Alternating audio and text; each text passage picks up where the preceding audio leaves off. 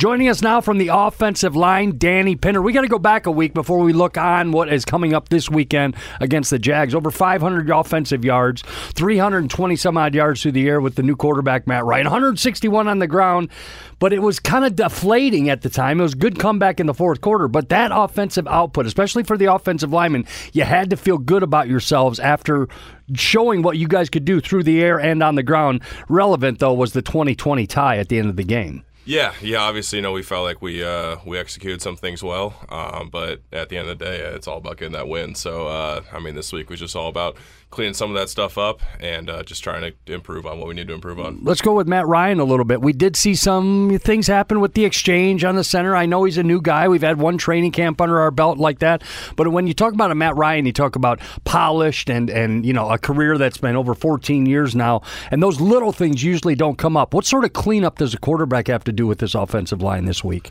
I don't think we need to overthink anything too much. Okay. Those little things happen here and there, but we feel pretty confident in where we're at right now and the way we're improving. He's everything that you guys have said up to this point through camp and everything through the first game. And I just want to, if you could, take us into that huddle in the fourth quarter when you said, hey, guys, we got work to do, but there is time to get it done. How was he during that great fourth quarter drive to tie it up? He was awesome. He didn't waver at all, whether it be in the huddle or even on the sidelines. Even when we're down by 17, you could just see it in his eyes that this thing was never over.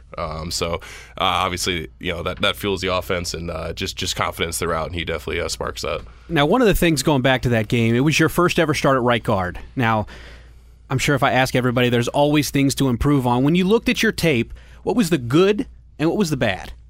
I felt like I did some things well in the run game.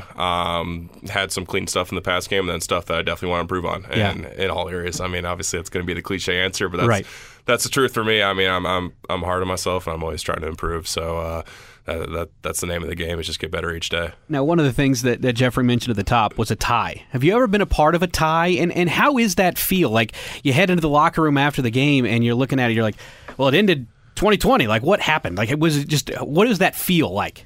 Not great. You're playing for a win for sure. Right. And especially, we felt like we left some stuff out in the field and some stuff that we could have executed better. Of course, you don't want a loss, but you definitely want to win. I think that was the resounding feeling. That's Danny Pinter, offensive lineman. You know him from the end zone. This guy scores touchdowns, don't forget, Casey. Are you upset you haven't gotten many looks up to this point through the first game? I can't complain.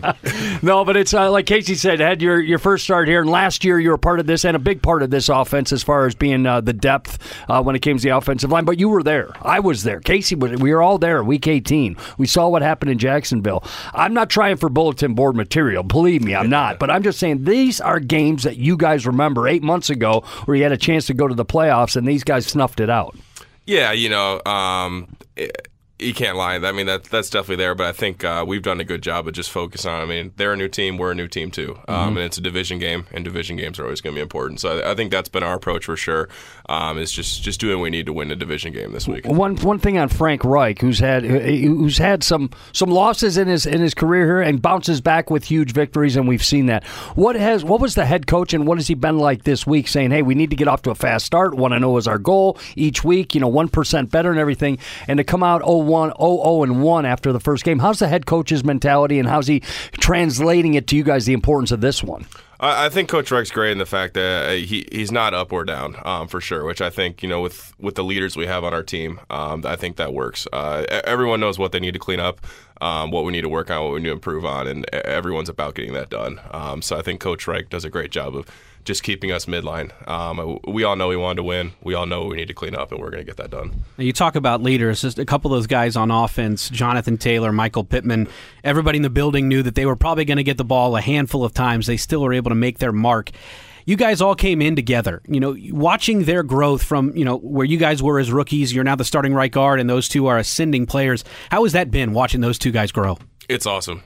First off, they're just awesome dudes. Everyone loves them in the locker room, and just the way they work, their work ethic, and their how competitive they are. They've earned every ounce of respect and playmaking ability that they have. They've earned that every day. Now they're huge parts of our offense, and it's just cool to see guys that work super hard get rewarded for it. And with that drive in the fourth quarter, when it was essentially, I think it was 4 straight run plays, Jonathan 13 plus on all of them.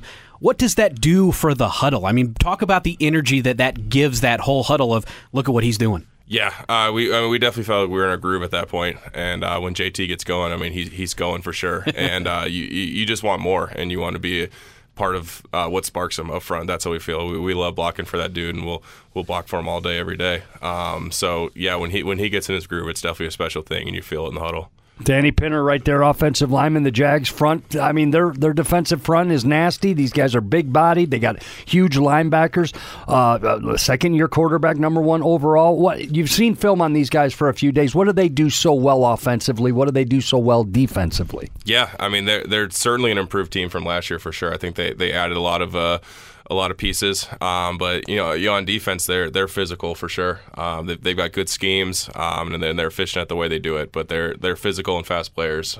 So obviously we got to counter that, and that's just being about your technique. But they're definitely a good team. It's going to be a challenge this week. Something off the field, but on the field as well. You have to feel good for one of your teammates in Quentin Nelson when you see what he's done in his career, his short career, to get taken care of financially. Generational wealth when it comes to the contracts here in the NFL.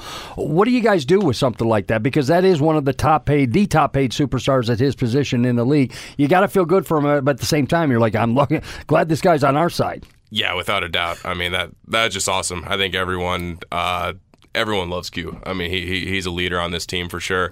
And just the way he goes about things. I mean, he earned every penny of that. So everyone is super fired up for him. Awesome. Well, Danny Pinner, appreciate the time. I know we got to get you out of here. The weekend's coming around. It's going to be hot down there. It's going to be ornery down there with the fans. It's a second consecutive road game. You know what time it is. You know what you got to do. Danny Pinner's a starting guard on this offense, running in front of, I should say, one of the greatest running backs in the NFL. I know you guys want to keep him happy. Real quick on JT on there. When you guys get cooking, just like Casey said, it becomes easy in that huddle because you know what the guys are doing next to you, but more importantly, you know what that cat behind you with the ball is going to do. Yeah, he's a special dude. I mean, when he gets going, it's just efficient all around. So yeah, I love when he's in his groove. Great blocker, but boy oh boy, can he catch a touchdown pass. Watch for him coming to an end zone near you. Danny Pinner, appreciate the time. Thanks, guys.